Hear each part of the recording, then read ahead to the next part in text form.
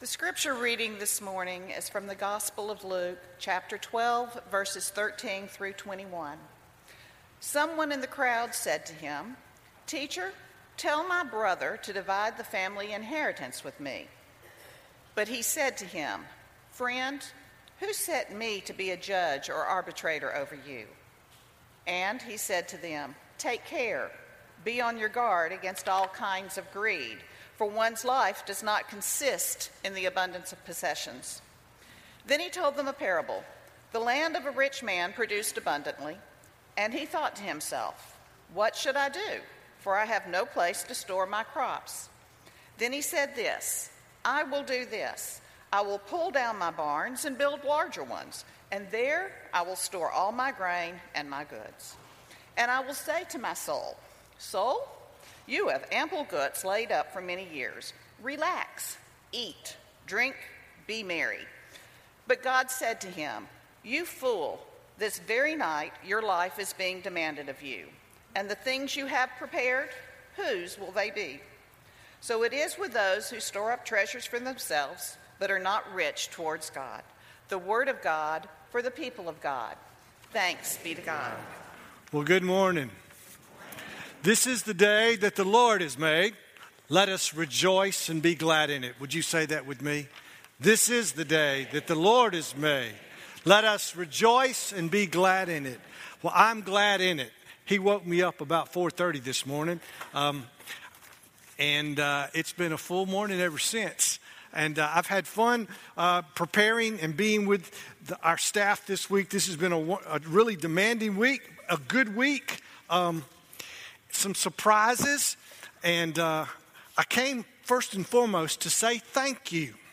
Especially thank you to the United Methodist Women for that wonderful reception last week, for a chance for us all not only to meet the new preacher family, but I think and hope that you had an opportunity, as you've had this morning in this service, where we're all kind of blended, 8, 30, 10, and 11. If you all have a chance to see faces you may not know, be intentional about this is God's place, and we're all God's children. We're all part of His big picture. So act as if you're at home, okay?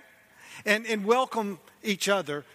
I really am grateful for that. And thank you for reminding me of your names. It is important. I'm learning a few here, there, and yon, and I can call a few folks. Jesse, right down here, who sang a fabulous song last week in worship at the 11 o'clock hour. Wonderful music.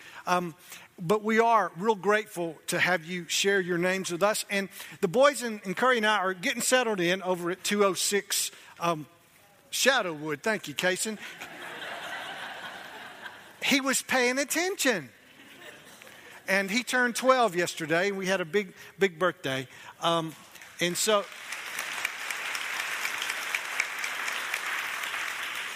Mama Phyllis made cupcakes. That was pretty good.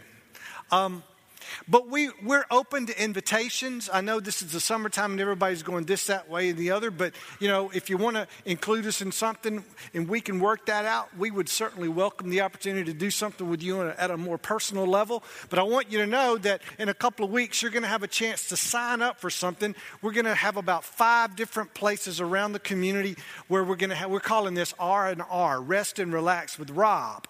One of my staff members said we should call it R cubed, but we're not. So, but if you have that opportunity, and we're looking for host families, Deborah and I will be trying to do that. And this has come through words from our transition team. We actually have a transition team. There are about 10 people in the congregation beyond our staff parish relations committee who's helping me just sort of feel my way through these first few months. And it's critical that we do that. We get off to a good start. So I want to thank you for your prayers and your encouragement. And that's the word that I want to have of informality today, an invitation. Would you hear again God's word as we go to Him in prayer?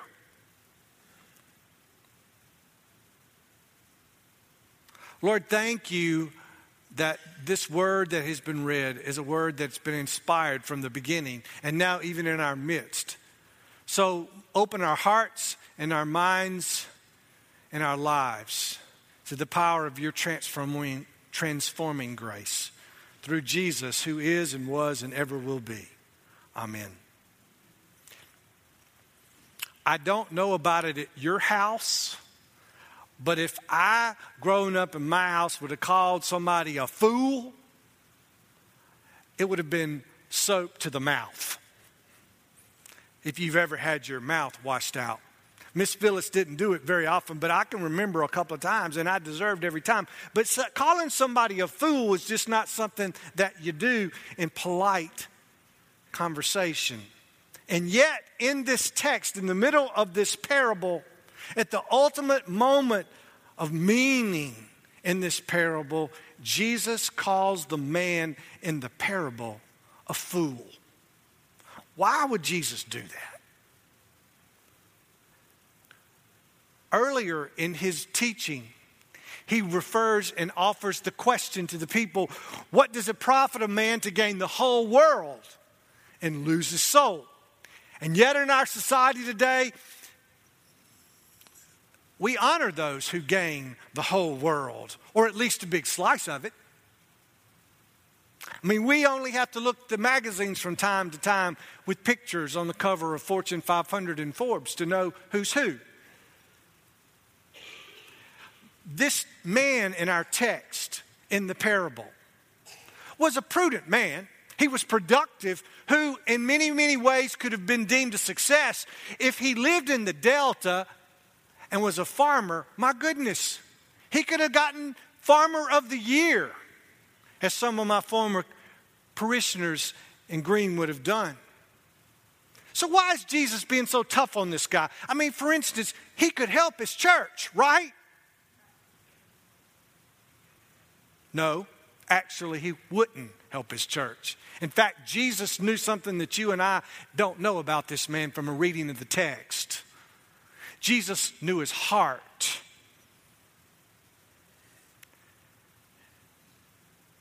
This man spent his entire life building his fortune. And he never thought about anybody else but himself.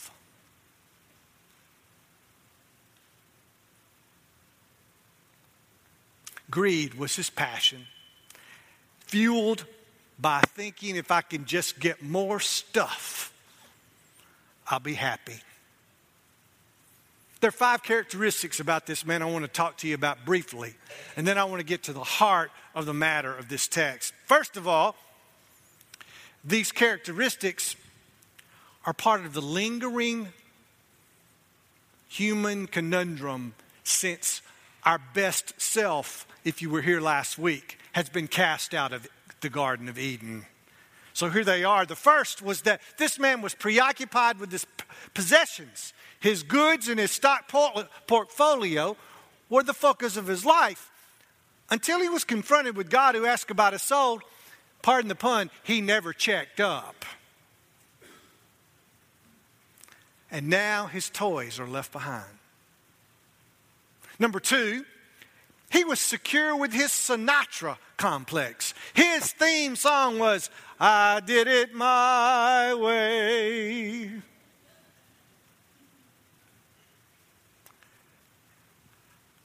I don't need God bugging me either. Number 3, grab it now or it may be gone. He is the antithesis of generosity. What he might do for others never enters his mind. Me, myself, and I are my 3 favorite people. Greed, my friends, hoarding, being insecure about what we have fuels any thoughts of compassion. None whatsoever.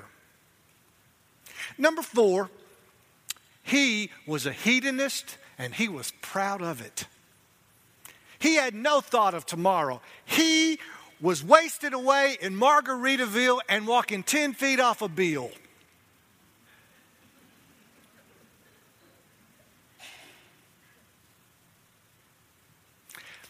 And lastly, practical atheism was his religion. This man would tell you, if you ask him, do you believe in God? Oh, of course I do. But when God asked him to examine his life, all the fruit was rotten. It was rotten. He has no concern for his neighbor or, SOS team, his neighborhood. He couldn't spell Woodley Elementary if you asked him to. And he wouldn't know where it was, even if it was around the corner from him. My. He only asks, "What have you done for me lately?"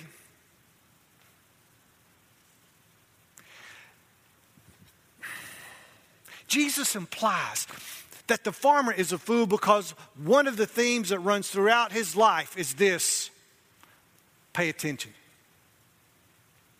He thought that he could gain security if he had enough stuff. Get this stuff piled higher and deeper, and it could fend off any kind of difficulty life would ever deliver, even death or misfortune. And because he lived it and actually believed it, Jesus called him a fool. Now, you and I are invited by culture in so many different ways today to believe that myth. Prepare, make good investments, save, or buy now what you can pay later at whatever the going rate is. You think about it, how subtle, and I'm not stamping on them marketing people because we do marketing at Parkway Heights. Can I get a witness? But they're so good at it. I mean, we come out of the womb almost saying, I got to have this. If you haven't had a conversation with your 10 or 12-year-old about when are they getting their cell phone, come on now, y'all, we live in the real world. That's what it happens at our house. I mean, it is so subtle, it's so powerful, it is so seductive. And sometimes we're seduced into thinking that the world and the kingdom of God are the same thing. They are not, and they never will be. Jesus reminds us with this parable poignantly. My friends, you can buy security, but security can never offer you real freedom. Freedom comes from a place of true self-denial and strength. It comes from following the one who emptied himself of the need to be powerful because he let go and he gave of himself. He received glory, not as a result of some acquisition. The writer of the book to the church in Philippi wrote it well. Let the same mind be in you that was in Christ Jesus, though who he thought was in the form of God did not regard equality as something to be exploited, but emptied himself, taking the form of a slave. Being born of human likeness and being found in human form, he humbled himself and became obedient to the point of death, even death on a cross. Therefore, God also has highly exalted him and gave him the name that is above every name. So it is at the name of Jesus every knee should bow in heaven and on earth and under the earth. And every tongue should confess that Christ is Lord, to the glory of God the Father. You want to be free?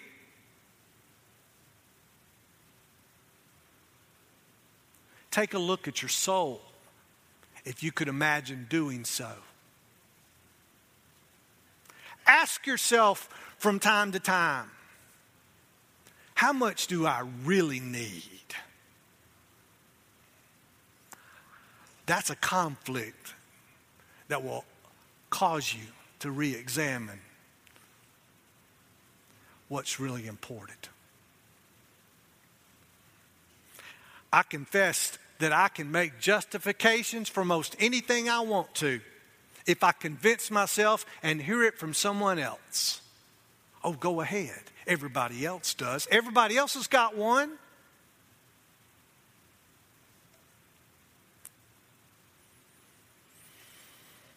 But the truth of it is that new house or that new dress or that new boat or that new whatever,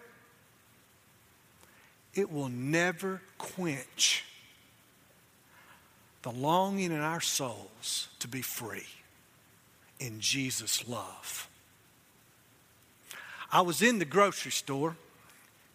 I'd been shopping for a while, and I turned the corner, and there she was.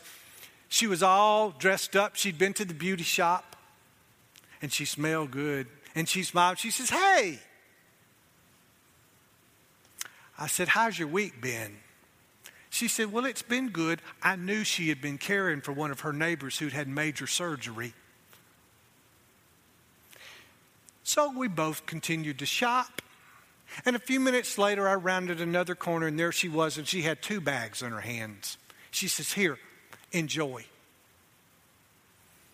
I opened up one of them. It was pork tenderloin, and the juices were in it, and it was still warm. The other one were some hot rolls. When I got up to the cash register to pay for my groceries, I was standing there, and I saw her out of the corner of my eye. I said, "Son, she's free. She's free. She lives on a pension, a small pension, and Social Security, and her daughter, who was invalid, lived with her." And if you ask anybody in that congregation in which I served, who was somebody that always had enough for somebody else, they'd say, "Miss Johnny."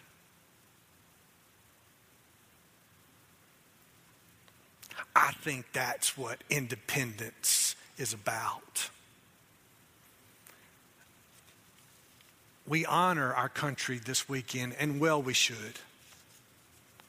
But we can honor God every day, knowing that the true source of independence and freedom comes from someone who gave up all for folks like us. The way of freedom is a paradox. To become truly free, we surrender who we are and what we have to the one who gave us both, but whom will never demand of us either. We're invited by grace and free will. And Jesus chose the way of freedom, not security. Therefore, this morning, the symbols on this table of bread and wine are truly symbols of independence and freedom that God chose to offer a world in darkness, a world that knew not gratitude and grace. And he offered himself in broken body and shed blood. I ask you the question, my friends, which is ultimately more important? Let us pray. Thank you, gracious and generous God, for your love, your mercy, and your gift to us. We all are embattled and embroiled with the world and its values. We fight against fights. We know in our hearts we have more than we need. And I thank you, oh God, for a congregation who recognizes the needs of others and who's intentional. And yet we all still wrestle to be free from the things that hold us. May in these moments of sharing this broken bread and this spilt blood, that we remember whose we are and the cost and the price and the greatest depth of love we can imagine to be shared on our behalf. May we receive this word afresh and anew. In the name of the Father, and of the Son, and of the Holy Spirit. Amen.